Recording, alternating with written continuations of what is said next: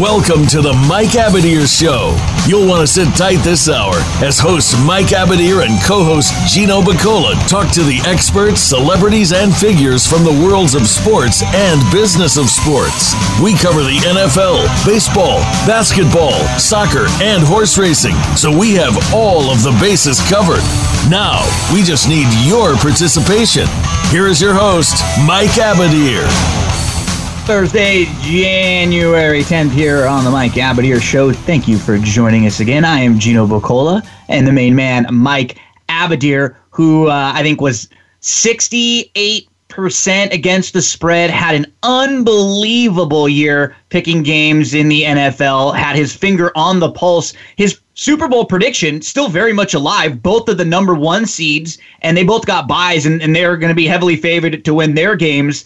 But, Mike, what's great about the NFL, after such a hot run throughout the year, I think you were 0-4, as you tweeted out, against this straight up, not against the spread, straight up. I think you had a push. We both had a push with the Seattle-Dallas game, but 0-4 in that first round when, honestly, though, on paper, it looked like it was that kind of a weekend with those four games.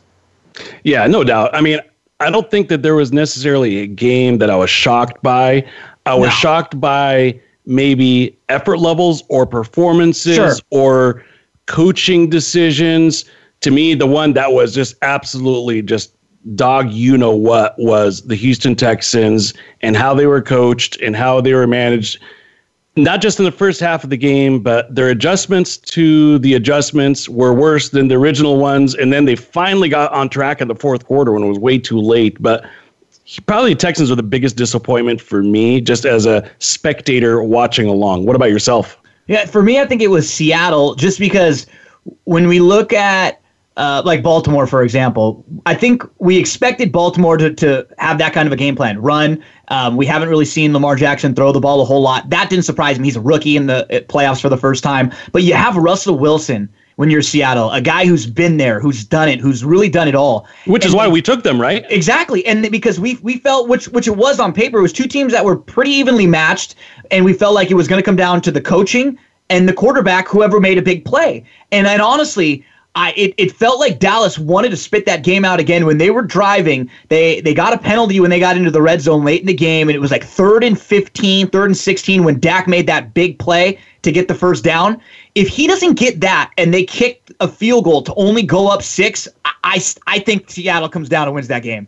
I do. I still do. I just think that they put themselves in too bad of a spot. It was just predictable run up the middle, not giving Wilson any opportunities. When they did play action, it was incredible success rate. They just did not. They played with like they had a rookie quarterback or a young quarterback who they didn't trust. And it didn't really surprise me the way that the Bears and the way that the Ravens approached the games, because that's kind of the way they've played all year long. We have good defenses. We don't want to necessarily have these young and inexperienced quarterbacks make a mistake by trying to do too much, so we'll just play smart. With Seattle, though, you have to at some point take the handcuffs off Russell Wilson and let a guy who is a legitimate top MVP candidate year in and year out, you got to give him a shot to win the game for you, and they just never seem to do that. I was really disappointed with Pete Carroll in that game. Yeah, I mean, I understand, they were one of the top rushing teams in the NFL, but at the end of the day, you want your playmakers getting the ball, giving the ball, with the ball, and Russell Wilson's that guy. We talked about it last week. We've talked about it before. He may even be underrated, even though he gets a lot of recognition, but he's underrated for the type of quarterback that he is. And bottom line is he's a winner. Really, really like to see them moving forward, add maybe another receiver, and ultimately improve that offensive line. And I think that the Seahawks are really going to be a force to reckon with in the NFC. On the flip side, somebody else who's a winner is Nick Foles. And to me, I mean, at some point you have to ask the question, are they better off with Nick or are they better off with Wentz? I mean, Foles just gets the job done when it matters most in crunch time. Yeah, I heard I can't remember where from, but I thought it was a really good take. And they just said that sometimes Wentz, whose upside I think is much, much higher than Foles, in that he could probably be a starter in the league longer. What we've seen with Nick Foles when he's been an every week starter, he's been an average quarterback. He had a good year but more than anything, what they've said is that he just doesn't worry about making a little mistake. He doesn't try to force anything. He just kind of takes what's given with him. He doesn't try to be too perfect. He just makes the easy play. It's really basic, but that's what he does in the playoffs. That's really the keys, because we saw this weekend, Mike, a lot of coaches and a lot of players, they tighten up once these playoffs start. Oh, no doubt about that. They really do. I mean, from the way that they call their plays, from the way that they run their schemes, even from a guy like Lamar Jackson, as we kind of transition into the Chargers-Ravens game, who is very good. And even I thought the Chargers had a great defensive scheme. They stacked some of their 7 in the box. Some of their quicker defensive backs, they moved up into the box. It was very good. But early in the game, Jackson was just dropping balls, fumbling balls. It seemed like a guy who was a little bit, I don't want to say scared of the moment, but a little shell-shocked in that first quarter or so. That might be it. But by the way, I'm going to look this up, and I'm going to have this for the listeners next week. I'll make a note of it. I'm going to go back and look at all my combine notes, and I've got official notes from scouts at the combine. I want to go back and see what Lamar Jackson's hand size is. Sure. Because to me, this seems more than just rattling of nerves. This seems more like it's going to be a problem that he can't get rid of, because his hands might be just a tad small to hold on to the ball. All the time. It's going to keep getting knocked out unless they figure out a different way for hand positioning or something. Or maybe he just runs the ball less. I don't know. We'll have to look into that. But I think we have our first guest online, yes, right? Yes, we do. Yeah. Go ahead and introduce him for us. Yeah. So we at the top of the show, you were talking about the 2 number 1 seeds. My picks at the beginning of the year were Kansas City Chiefs and the New Orleans Saints. Probably a little bit of a bias there with the Saints, but it turned out right, so we'll just go with it.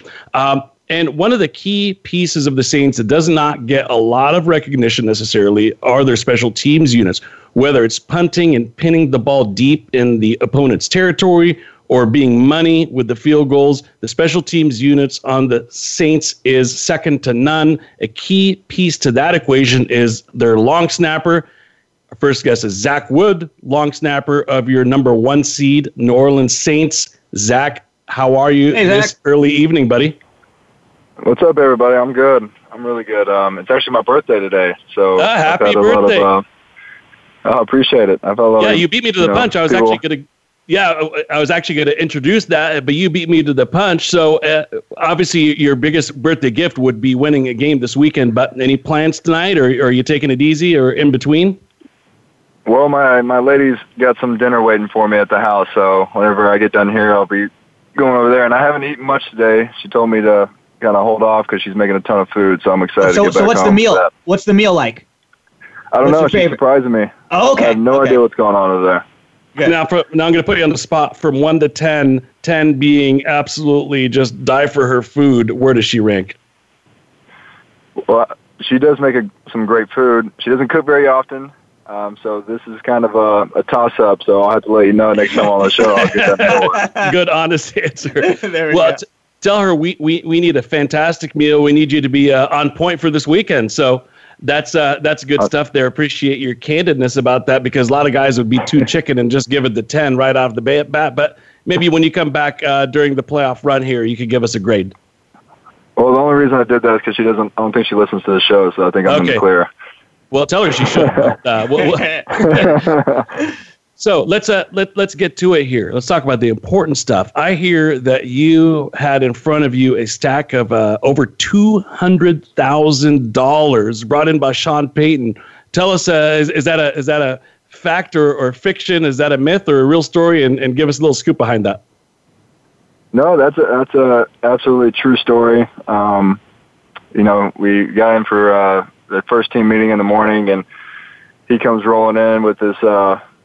Or actually a couple of bodyguards come rolling in, and he's got this, sheet over the stack of money. So we haven't seen it yet, but we all hear this is what's going to happen. And he starts talking about the playoffs and what our goals are and what we're reaching, to be. And he pulls off this sheet, and there's just $225,000 surrounding the Lombardi Trophy all in ones. And you got the Super Bowl ring at the bottom. Just kind of giving us a little extra motivation to be like, this is what we can get. And now for me, that's a whole lot of money. But Drew Brees is probably like, that's a pay cut for me. I don't really care about that, But, everybody thought it was pretty cool just to see, like, in person what we make in the playoffs, the playoff bonuses. It's not just, the money's great, but the big thing in there was the Lombardi Trophy, and that's what we're all reaching for. Yeah, no doubt about that. So tell me, how big is a stack of 225,000? Is that just like bricks of hundreds, or how does that look? Well, he hadn't won, so it looked like enormous. Making it rain there. Yeah, and I wanted to sneak by and steal a little bit of it. Yeah, but he had all those policemen and the guards. One question for you, Zach. What's it like in a week of preparation where you don't know who your opponent is yet? So, like, before you knew what the result of the games were going to be, and you knew who you were going to be playing this weekend. What's that bye week like after the season? It's got to be a little bit different, maybe, than how the rest of the season is. When you know who you're playing each and every week, you're kind of circling what the game plan is and how you're going to attack them. What I think was really good about it is that we didn't have an opponent to focus on, so we got to focus on ourselves a little bit. So. We kind of went back to the basics, worked on a lot of technique stuff, some unique game situations that we usually wouldn't get to work on during, a regular week. We got to hone in on what we do and kind of go through like training camp practices going, against each other. And we got a lot of good work in, a lot of beneficial work. So that bye week really helped us out a lot to kind of hone in on some of the things we needed to correct. And then once you figure out who your opponent is, you install more of this week's game plan. Obviously, you never want to give any bulletin board material. So I'll just ask you this. Let's look ahead and assume, for the purpose of this hypothetical, that the Dallas Cowboys were to beat the Rams. That would mean that Dallas would be coming in to New Orleans if you guys win, and for the NFC Championship game. That would be a revenge game for the Saints. So I'm sure that you guys want to kind of even the score since they beat you during the regular season. But would that take on any personal significance for you since you've been a Cowboy and a Saint? And it's your hometown, Dallas. It is. I guess it was a little personal. I know when we lost, that one hurt a little bit more for me. Being on their team and getting cut from them, and you try not to, but you always have a little anger towards being cut by a team, and I'm kind of hoping they beat the Rams so that they can come back to to New Orleans, and we can play them and even the score, because I know nobody was really satisfied by how we played that game, and that was definitely not our best game. So I know we want to get that one back. Yeah, I can imagine. And it's kind of interesting because in the NFL, you never know what's going to happen. You guys beat the Rams, but the Cowboys beat you guys. But it doesn't always work out like that. A beats B, A beats B, beats C, A beats C. It doesn't really necessarily play out like that. In terms of playoff experience, though, do you think last year's game against the Vikings has maybe taught you guys anything? Has that come up at all? Is that ancient history? And then obviously Breeze has playoff experience, but the team overall is pretty young. So maybe you could talk about last year's experience and what that means for you guys going into your first playoff game here. No, we haven't talked about that game. I think we did when we played the Vikings this year. We brought that back up, and after that, that's done with. We don't want to bring up any more negative things about the playoffs. We don't want that kind of energy. So we've been very positive and talking each other up. That was unfortunate when it happened, but now this is a new year, different teams. We're not worried about last year and that going on. So we're just trying to focus on us and being the best team on Sunday. Very good. Now, before we let you go, I know that you've got some campaigns going on. There are things that are going to be kind of released for the Saints fans and fans of yourself. You'll be announcing that on social media. I'll be helping with that, obviously, in the next couple of days here. One of the centerpieces of that, though, is a cause that you've really gotten behind and plan to make it a centerpiece of your 2019, and that's mental health. And bringing attention to that as an issue that needs more, not just sympathy, not just more money, but just overall a bigger support system. Why is that an issue that's important for you? Well, I think it's a big issue because not a lot of people understand it, and even for myself, I didn't really understand it. Actually, my girlfriend, she's going into social work, so I hear about this stuff all the time, and I make claims I don't really have any information about, but that's like the stigma in society about mental health, and she's taught me out a lot. She's told me a lot of things. This is what her life's about, and I've learned a lot. And I think it's important that we start making this,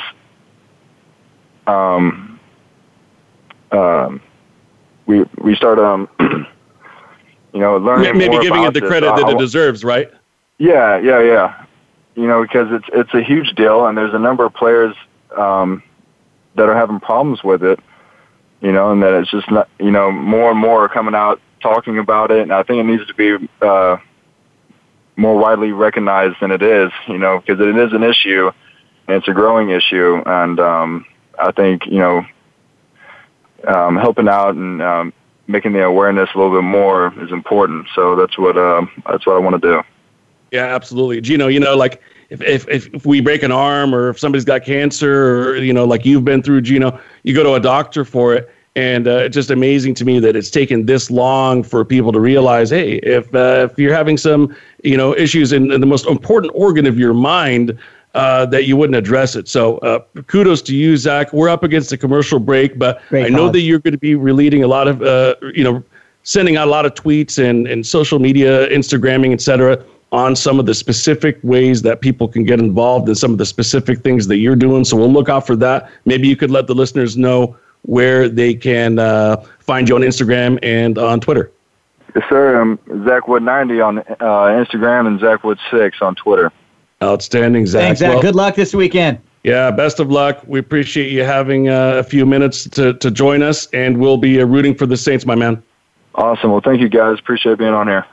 Thank you so much, Zach. Gino, let's take our first commercial break, and we'll continue on with NFL playoff talk. Don't go anywhere. We will be right back.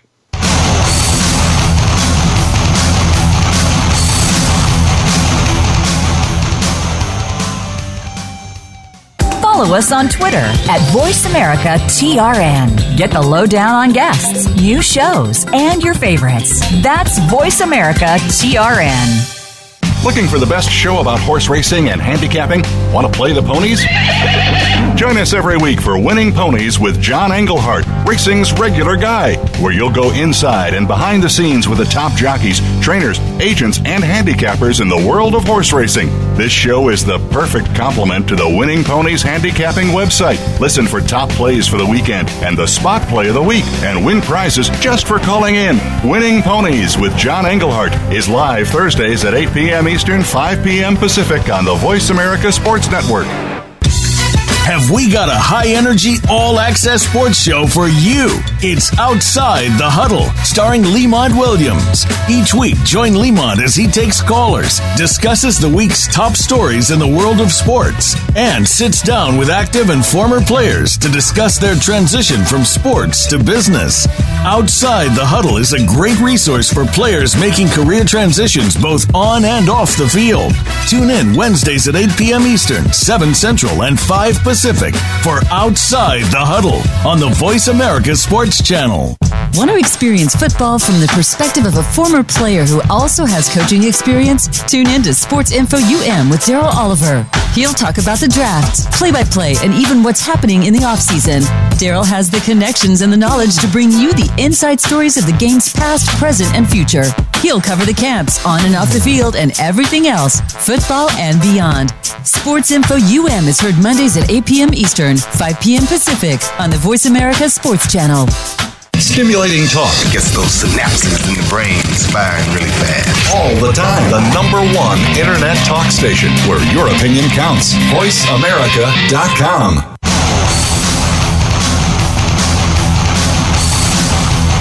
This is the Mike Abadir Show. If you want to call in today, we can be reached at 1-888-346-9144. That's 1-888-346-9144. Or send an email to mike@themikeabadirshow.com. Now, back to this week's program.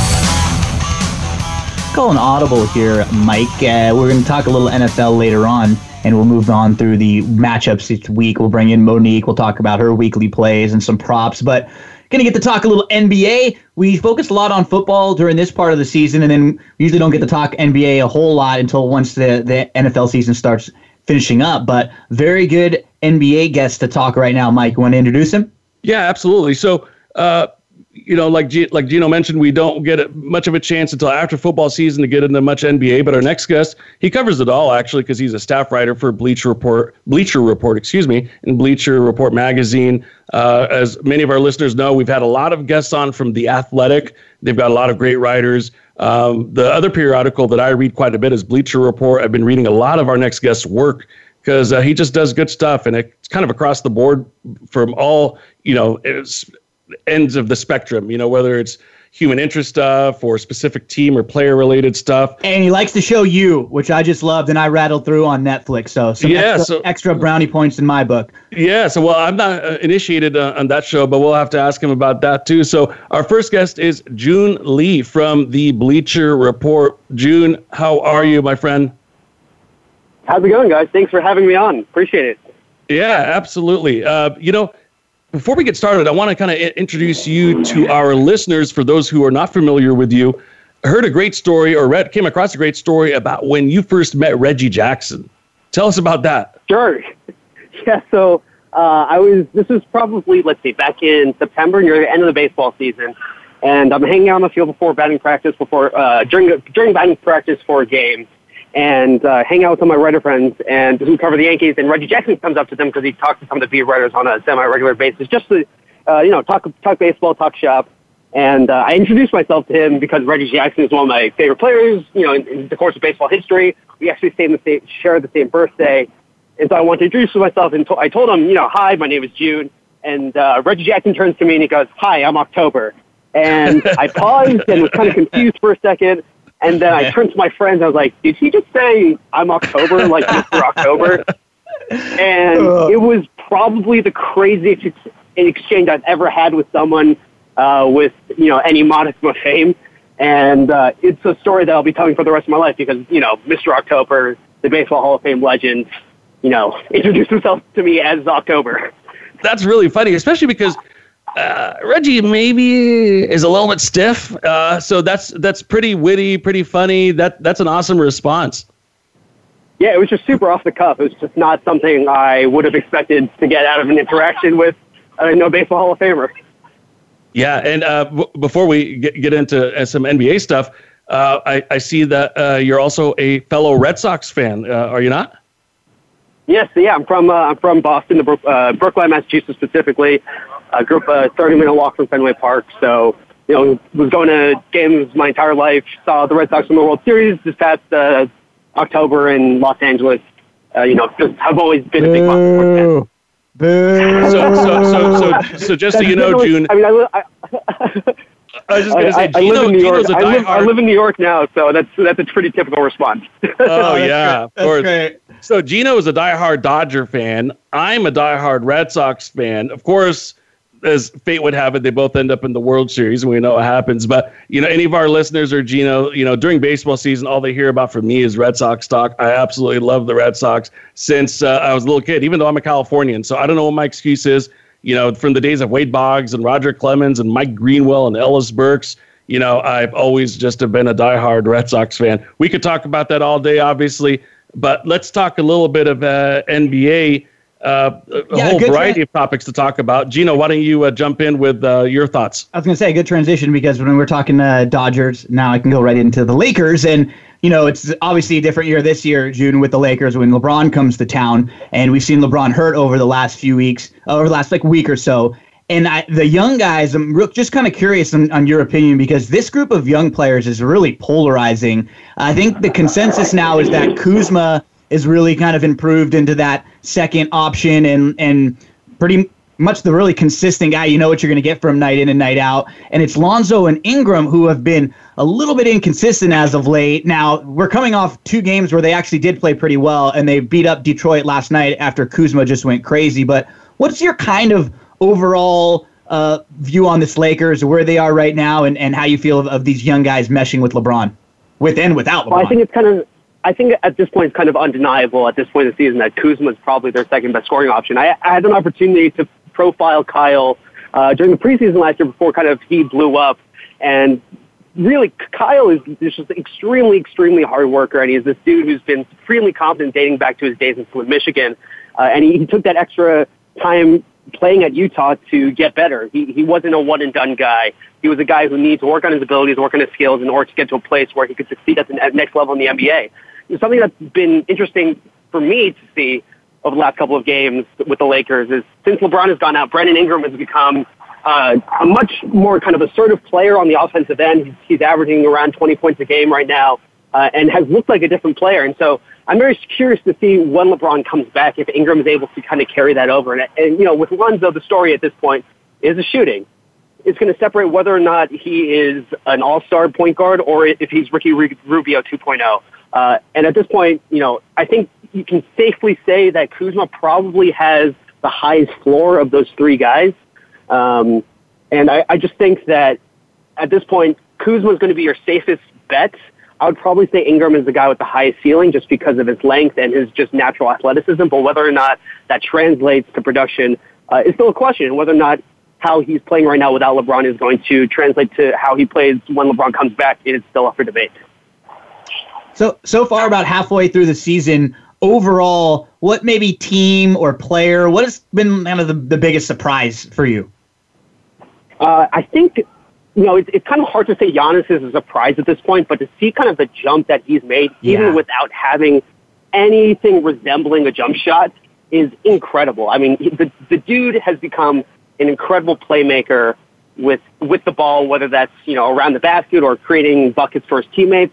And just creating plays, in crucial situations. Last night against the Rockets, he had the tip in to seal the game, and there's only a handful of guys in the NBA who could do that, who have the length, who have the athleticism to reach over anybody and tip a ball in like the way he did last night. And so, Giannis is, I always thought was going to develop into an MVP-type guy, but to see it happen this quickly, this soon, and without a jump shot, it's been pretty remarkable. And he's calling out The Rock. So that's good too. We always like to see that. Yeah. I think you can safely say that Giannis is maybe one of the 3-4 best players in the NBA at this point. And the thing that's scary about him is that we don't know where the ceiling is. If he has a jump shot, he could become even better than he is right now. And even if he stays as is right now, he's still one of the best players in the NBA. And so that's kind of the tantalizing thing about him is that you have the skill set that is so intriguing, and he's already this amazing player, and he's not even close, I think, to a finished product. June, I know you're on a tight schedule here. Before we let you go, I got 2 really quick questions for you. The first one is, and I grew up with the Korean culture being kind of like I'm an adopted cousin, if you will. One of my best friends growing up is Korean, Mike Choi, Pete Choi, his brother. Love those guys if they're listening. And you wrote a really nice piece. You're of Korean descent yourself, and you wrote a really nice piece about this kid at Notre Dame who could potentially be the third amongst a line of Korean kickers to get to the NFL. What's kind of your and I encourage everybody to find that article in Bleacher Report, but what's kind of the takeaway from your time with him? The thing that I thought was really interesting was talking to his dad. His dad is pretty much a first-generation Korean-American who grew up in the United States in the 70s when there weren't a lot of Korean Americans. So he understood the system from the beginning. He understood what American people valued. He understood that in order to get into elite college, you don't have to get straight A's like a lot of Asian American parents believe when they get to this country. He realized that Americans really place a lot of value on athletics. And that's why he trained Justin from the beginning to be good at sports, because he knew that, he wanted to have a well-rounded kid who played sports, was good at school. But he knew that if his kid was athletic enough and performed at a high enough level, he would be able to get into the college of a very good academic institution without having to get a 4.0 GPA or a 2400 on the SAT. And so hearing from him and talking to Justin about how he was able to look at his place as an immigrant in this country and understand how the system worked was really, really fascinating. And for me, it felt like listening to the evolution of tiger parenting in one way. I kind of felt like, there was a lot of stuff that Justin's dad was taking from traditional Korean American parenting and just Asian American parenting that's kind of stereotyped in the United States, but he was also taking kind of these American education philosophies and combining them to make something better. And, Justin's in a position now where he might make the NFL, and I think it is the direct result of kind of that evolution of parenting styles that Justin's dad was able to develop. And a big part of that probably has to do with his athletic background, being a figure skater as well, sure. I'm sure. Yeah, absolutely. Yeah, I mean, Justin was his number one passion is playing hockey, even though he is in a position to become a place kicker in the NFL. He wears the number 19 because his favorite hockey player is Steve Yzerman, the Detroit Red Wings Hall of Famer. And so that is his number one passion. But he realized, in high school that he wasn't even good enough to even play college hockey. And so that's when he really took on the mantle of pursuing the kicking thing as hard as he could. Joon, we'd love to keep you longer, and I know that Gino would love to talk NBA shop with you all day. Can we bring you back in maybe a week or two and talk a little bit, just strictly NBA with you? Yeah, sounds good, man. Awesome, Joon. Really appreciate it. Yeah. You can follow Joon Lee. It's at Joon Lee. That's not spelled like the month of the year. It's a JOONLEE. Definitely recommend that you guys listening out there follow his work. He does really good stuff with the Bleacher Report. That was good stuff, Gino. I really enjoyed having him on and look forward to talking more NBA with him. Well, you can talk everything with Joon. That's what's great. Yeah. If you go through just like his tweets and timeline, you see stuff about all sports, about everything. Baseball, basketball, football. There's hockey stuff on there. And as I mentioned, I'll have to pick his brain one of these times about that show You that on Netflix that I'm a big fan of now. So good stuff from Joon. And then to close things out in our final segment, we will have, like always, the Parlay Queen with some of her weekly plays. I think this week she has a couple plays and a prop. And we know now as the season, as the game each week, the amount of games shrinks, the amount of bets on each of the games starts to open up. And that's what we really start to see now in these bigger games. There's more props even. There's more opportunities, individual player stuff. As we know, that's a huge thing come Super Bowl weekend. But yeah, definitely. On that note, I would hope that maybe we could get some maybe feedback from the listeners. Last year we had a sportsbook manager from the Treasure Island Casino in Las Vegas, Tony Neville, join us. If any listeners out there were interested in that type of conversation prior to the Super Bowl, let us know. If there's anybody else or any topic that you'd want us to discuss, please tweet us, email us. A lot of ways to get a hold of us. Just let us know. And we want to give you guys what you guys want to listen to. And you're exactly right, Gino. The dollar amounts go up as we kind of go along with the process here. And as the games get more meaningful and bigger, obviously the culmination would be the Super Bowl. I'm not sure if there's anything like it until we get to March Madness, and then it's kind of spread out again, like you were talking about, with the crescendo being, the final. I don't know how much dollars that gets. And then the next thing would be the Kentucky Derby. So I kind of laid that out because I have a lot to look forward to, because you have baseball then coming up right in between all that stuff. So it's going to be a fun few months here. Even after football, there's plenty of topics for us to talk about. One of those transitions between baseball and football is one of the hot topics of the day, and that's Kyler Murray. I love this guy as a baseball player. I love this guy as a football player. He's on track to make history. He wants to do both. Possibly become the first player ever, and I didn't even realize this, to be a first-round draft pick in both baseball and football. I thought it had been done before, but I went back and looked and found that you have some people who are first-rounders in football, say Bo Jackson, who was drafted by Tampa in the first round, but baseball backed off because they thought he was going to pursue football. Yeah. So he wasn't drafted until the latter rounds. This would be the first time where each sport doesn't get spooked from the other. What a stud.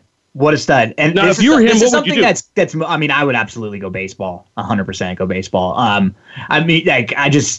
The injuries and just the shelf life of being a football, like an NFL quarterback, I just feel like compared to being like a legitimately good baseball player and how much money you can make there and like how many different contracts you can have, you just don't see the Tom Brady's and Drew Breeses and guys that last that long, because when they do, we marvel over them. because we just don't see it happen very often. So especially too with the coaching carousel that's in place right now. Yeah. I mean, it's really getting crazy. Half the league has been turned over in terms of coaches since the start of last season. Not this current one, but the one prior to that. Half the coaches have turned over. And what that means for players is new schemes. Every year. Each coach wants to bring in his own guys, even to the extent that Cliff Kingsbury, who just got the Cardinals job, there are viable rumors out there that he could take Kyler Murray in the first round and trade Rosen. That shows you that each coach, when he comes in there, he's like, hey, my job is on the line based on wins and losses, and I'm going to win or lose with my guys. So that means even a shorter shelf life. And a classic example is Tim Tebow, right? If he pans out, the whole coaching staff of Josh McDaniels, maybe he's still there, right? He doesn't pan out. He goes, the coach goes, you bring in a new quarterback, new coach. That's just the way it works. So the other component of it is this, though. Right now, Kyler Murray is a great football player, at least at the collegiate level. So he's going to go in right away as being a quarterback and a good quarterback. Right now, he's not a good Major League Baseball player. That's very true. He's going to have to learn. Put in a year or two of minors. Yeah. So I wonder how much that plays into it as well. Dollar amounts over time, clearly baseball is the winner. And there's another Bleacher Report piece about Calvin Johnson and Jeff Samardzija, because they were number 1, 2 ranked wide receivers during the same draft year. One goes baseball, the other goes football. Calvin Johnson has great remorse. He's like, man, I wish I was the baseball player that Jeff Samardzija was, or took that route, because it showed a dollar amount comparison. It's not even close. Jeff Samardzija is an average pitcher in the big leagues, has made way more than one of the top receivers in the NFL. I mean, think about that. You could be a middle-of-the-road player and make more than the best player in a position in the league. Yeah. It's just not even close. It's just the way the salary caps are and the guaranteed money and all that kind of stuff.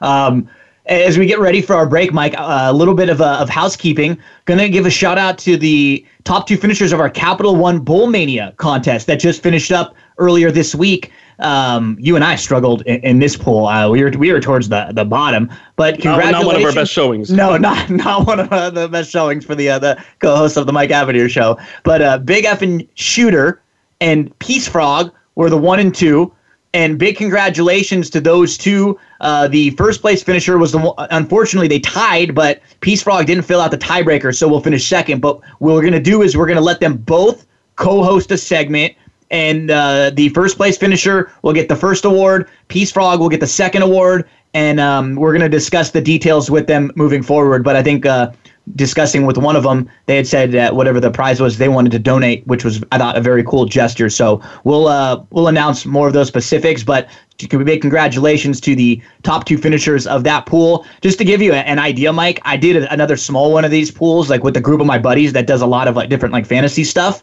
and our top 2 finishers were like 5 points ahead. Wow. Of like the other group that I was in and what that group was at the top. So that was a really good showing for them with the score that they finished with. And a big remember to everyone, if you are in the pro football pick'em pool on Yahoo Sports, make sure to get your picks in for this weekend and make sure to put the score, how much your confidence picks are. I actually had a pretty decent week last week, just going 2 and 2. I'm tied with Joey Quills, the Philly champ. We have 24 points. We're tied in the in kind of like that 5th, 6th, 7th, 8th spot at 2. I was 2 and 2. Joe was 3 and 1.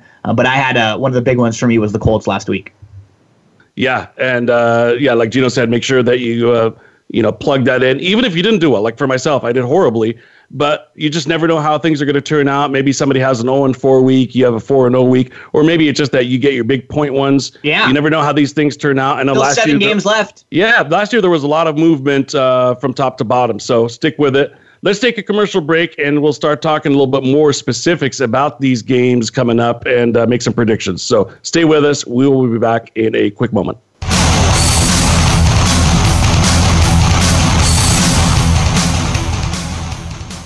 Become our friend on Facebook. Post your thoughts about our shows and network on our timeline. Visit Facebook.com/Voice America.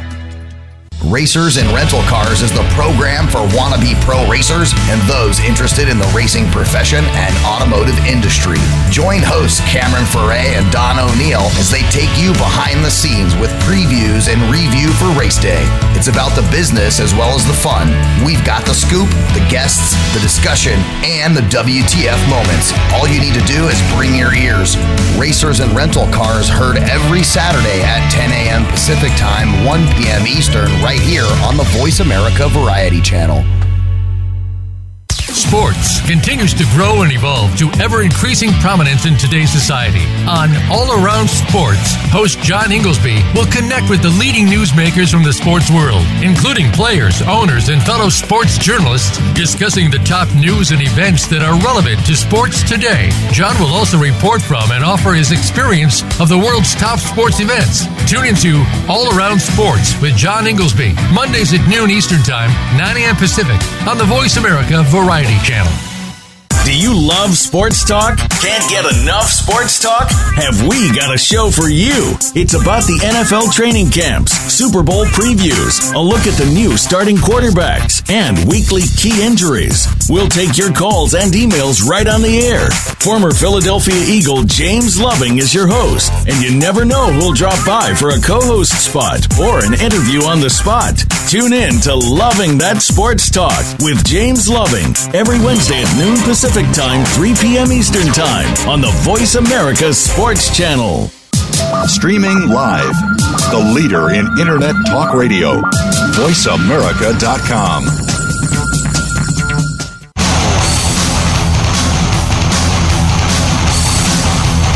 This is the Mike Abadir Show. If you want to call in today, we can be reached at 1-888-346-9144. That's 1-888-346-9144. Or send an email to mike@themikeabadirshow.com. Now, back to this week's program. And then there were 8. We have 4 games this weekend, and in my opinion, Mike, this is the best NFL weekend where you have, I think you're seeing everybody is what I'm looking at it like. You got some of the best. You have the teams with the buys coming off of last week, so you have the best teams in football, and you have the hottest teams in football. And in this year, this really what it looks like. It really looks like you have the teams that were the best early on and that earned their buys, and you have 4 teams that are going on the road that are all playing really good football right now. Yeah, and when you look at the list, you know, it mainly favors the offensive surge that we've seen in the NFL. So it's going to be interesting which defenses can come up and make a play. Can Kansas City's D make an important play? Maybe it's an interception or creating a turnover or two. You know, same thing with Dallas and the Rams. You know, will Dallas's defense prevail or Rams' high-powered offense? But the interesting thing to me is that most of these high-powered offenses, all of them, really, when you're talking about Kansas City, the Rams, and the Saints in particular, have kind of stalled a little bit. Yep. So, you know, will these teams that all had buys be able to kind of get back on track? Doesn't look like weather is going to be a consideration. Obviously, it won't be in LA and it won't be in New Orleans. It actually but might it will rain, be. Ironically enough, Is it's it not really be that cold? But it's supposed to rain in the next couple of days. Yeah. Wow. Okay. So well, and as I say, that'd be hilarious if you think it's not going to be a big deal in LA. And then we almost assume it always. Like I never think that there's going to be a weather issue here in LA. We take that for granted, obviously, that it sprinkles every once in a while. Yeah. But it's going to be a big issue in Kansas City. And, you know, it'll be interesting to see kind of how Andrew Luck handles that. Him and the Colts haven't traditionally done well when it gets really cold. But you kind of have to wonder, you know, who does that favor? Does that favor maybe the team with a better defense than the high-powered offense? You know, I'll tell you what I think in just a minute, Mike. A little tease after we bring in Monique, because Monique has a couple plays with us, and she's on the line right now. She's going to talk about a couple of these games. So it's all related. The Parlay Queen, Monique. It's a fun time, but it's getting a little sad when we only have like 7 football games left this year. I know. We go from like 40 bowl games a day to a couple NFL games to nothing. So it's definitely a depressing time of year. So you have, I think, 3 plays this weekend, and the first one is going to be in that very first game where it's Colts at the Chiefs. So what's your play there? My play for that one is the Chiefs' first half winner, and that would just be essentially like a money line. It would be a three-way, so a tie is an option. And you get actually surprisingly a pretty good price on that. So as we all know, the Chiefs have been the highest scoring first half team in the league. They're averaging 18.6 points, with that number even higher at home, just over 20. So they're obviously well rested with the bye, and they have that high-octane offense that few have been able to slow down. So I think with the Chiefs, I think an early lead is crucial, and I feel like they're going to be able to take care of business at home. And, I mean, I don't see any reason why it's going to be close, to be completely honest. I think, obviously, the Chiefs are going to put up a ton of points. And, yeah, I think maybe I'm underestimating the Colts a little bit, but, I mean, I love this offense. It's hard not to. Second spot is that Cowboys-Rams game we're just talking about. What's interesting is that it's might be raining out here in Southern California. It's not going to be necessarily cold and snowy, but it's been kind of gloomy this week, Monique. So it actually wouldn't necessarily be bad for the play that you have in line. Yeah, I'm liking the under 51, and I feel rain or shine or whatever, I feel like it's going to be one of those really run-heavy games. And obviously, we know the Cowboys will just lean on Zeke for as long as they possibly can, and there's no reason to believe that he won't have the success that he's already had all season. Like I said, I think the Rams will also lean heavily on the running game with Todd Gurley back, who's had ample time to heal up and get healthy. I think on the defensive end, the Rams should be able to limit big plays and help keep Prescott in check. And the Cowboys' defense have been great all year. I think they'll be able to keep them in the game early on with some big stops. So I like the under, especially when I think it's going to be a run-heavy game, because that tends to milk a lot of the clock off. And in your final play, it looks like one of the weaknesses really all season that we've seen from the Eagles is one that the Bears with Mitchell Trubisky and their offense really couldn't exploit that much, is there's some weaknesses in the secondary. You think that Drew Brees is going to be able to exploit that with this prop that you're going to play? I do. I like Drew Brees' longest completion over 37.5. The Eagles have not fared well versus the pass all season. They're surrendering 269.2 yards per game, ranking them 30th. Now, they've given up 60 passing plays of 20 or more yards, and not that many, surprisingly, for long, with only 6 of 40 or more. But the Saints have Alvin Kamara, who ranks 4th in the league in yards after the catch. He's always a threat to break some tackles, and the Saints are more than capable of some big plays, especially at home in the Superdome. So I definitely like Brees in that one. The Parlay Queen at Covers at ABR Live. You can find her work there, and she's with us each and every week. So still a couple more big weeks to come, and I know you love the prop extravaganza that is the Super Bowl. So we look forward to talking to you again the next couple of weeks. Thanks like always, Monique. Thanks, Monique. Thanks, guys. Awesome. The Parlay Queen, Monique. So we have about, less than 10 minutes or so, Mikey, for us to rattle through these games and give our... Yeah, before we get into the games, quick news flash coming through here. Looks like the Cincinnati Bengals may be pulling the trigger on one of the Rams assistant coaches, their quarterback coach, Zach Taylor, 35 years old. It's kind of part of this random crazy youth movement. Anyone that we're seeing. knows McVay, that's the movement that they're saying. Yeah, that's been the joke. Like anybody knows McVay's barbers, cousins, whatever. They said the applications for the Rams interns went through the roof today. Yeah. So I do want to say something, though, because if you look at really quickly here, if you look at the coaches that have been hired, and you have old and young and everything in between. Obviously, on the high end of the spectrum, Bruce Arians with the Tampa, 66 years old. Big Fangio, 60 years old. Majority of the other guys are younger. Teddie Kitchens or Cleveland, Matt LaFleur for Green Bay, Gase with the Jets, and Kingsbury with Arizona.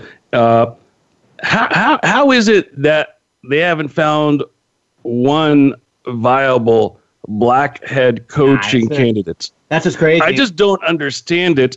And for me, I'm not a believer in affirmative action. I'm a believer in the best man gets the job. But when you talk about the best man getting the job, how can you convince me on Freddie Kitchens? How can you even convince me on him over Greg Williams? For our listeners out there, Freddie Kitchens got the head coaching job of the Cleveland Browns. He has never held a coordinator position at the collegiate or NFL level until he was named the interim offensive coordinator in October. So he's got 2 months of coordinator experience, and he got the head coaching job for the Cleveland Browns. That's mind-boggling to me. Yeah, and we'll next week and maybe in the weekend between the Super Bowl and between the conference championships and the Super Bowl, be able to go through all the movement. Because as you mentioned early in the show, it has been crazy how much turnover there's been already in the NFL. But we're coming up against it, Mike, so we're going to have to rattle through these games. First game up, Colts at the Chiefs. It's plus 5.5 right now. The Chiefs are a 5.5 point favorite, over under 57. I'm riding this game. I like the Colts. They are hot. I think their defense is good enough to make a stop or two. I don't like the Chiefs' D. I think the Colts cover this game. I think they win this game, and I would play this game, even with the weather, over the total. So this is going to be a game that's going to be crucial for me moving forward. I think the Colts pull a big upset here. What about you? You want to just run down yours and I'll quickly run down mine? So game 2, I think the Cowboys cover if you're getting over 7, plus 7.5, but I think the Rams win that game outright, straight up. In the third game, the Chargers, I think they will cover and win the game. I'm going Chargers plus 4 and the money line, another dog. And then in the fourth game, I'm taking another dog on the spread, the Eagles plus the 8, but I think the Saints win that game. I could see some sort of a backdoor cover for the Eagles. I think that's just a lot of points. So all 4 underdogs against the spreads I'm taking, but I'm taking the Eagles I'm taking the Saints and the Rams to win their game straight up. Wow. Okay. We are very, very different, and that's what makes for good entertainment here. But I'm not doing this to be different. This is how I have it set in stone. All of these that I'm going to give you are straight up winners and against the spread winners. Kansas City is going to shellac Indianapolis by 17 or more. New England wins in a nail biter against the Chargers. The Cowboys cover and win straight up against the Rams, and the Saints absolutely destroy Philadelphia. It's going to be the same thing that we saw back in whatever it was, week 9. When they just absolutely crushed Philadelphia. So Saints, Dallas, New England, Kansas City all win straight up and cover their spreads. Okay, so I think the Saints win. The thing is I don't even really think the Saints game or the Rams Cowboys game are necessarily going to be is close. I think the Rams and the Saints are both going to win those games. When you see those numbers of 7.5 or 8 is what we've seen, is that teams get up to a big lead, they kind of tighten up late, and then you get some kind of a garbage score. So I think I'll take the big numbers where I think all these teams that are playing well are going on the road. And to me, the one key game is just the Colts. I just didn't like what I saw from the Chiefs the last few weeks of the season. This Colts team is playing hot right now. I think they're just playing with house money. I like their coaching staff. Their defense just continues to improve. So really fun week coming up. And remember, don't forget to get your selections in at the Yahoo Fantasy Pro Pick'em. It is the NFL Pro Pick'em. So get your 4 games in and give the confidence picks for each of these week's games. Yeah, and we only have a few seconds left, but my rationale is, Kansas City, I think, just outclasses Indianapolis. They've had a fine season and a great run, but I think this is where you're going to see the high-powered Kansas City offense get back on track. Andy Reid, after a bye, has been fantastic up until this point, and people don't give him credit. He's gotten to a Super Bowl, so he's not absolutely a dud in the playoffs. New England is just New England until you dethrone them in Foxborough. I can't go against them. The Saints, I think they just outclass Philadelphia. Their run is up. When it comes to Dallas and the Rams, here's the thing. I've not been impressed with their quarterback play for the Rams for some time now, especially in December. And I don't know if Gurley is Gurley or not. So Dallas, I think they pulled the upset in Los Angeles. So that's all the time we have for this week, guys. Appreciate your listenership. Get your plays in on the Pick'em contest, and we will see you same time, same place next week. Thank you so much. Thanks for joining us this week for the Mike Abadir Show. Please tune in again next Thursday at 2 p.m. Eastern Time and 11 a.m. Pacific Time for another show with Mike and his co-host, Gino Bacola, on the Voice America Sports Channel. Have a great week.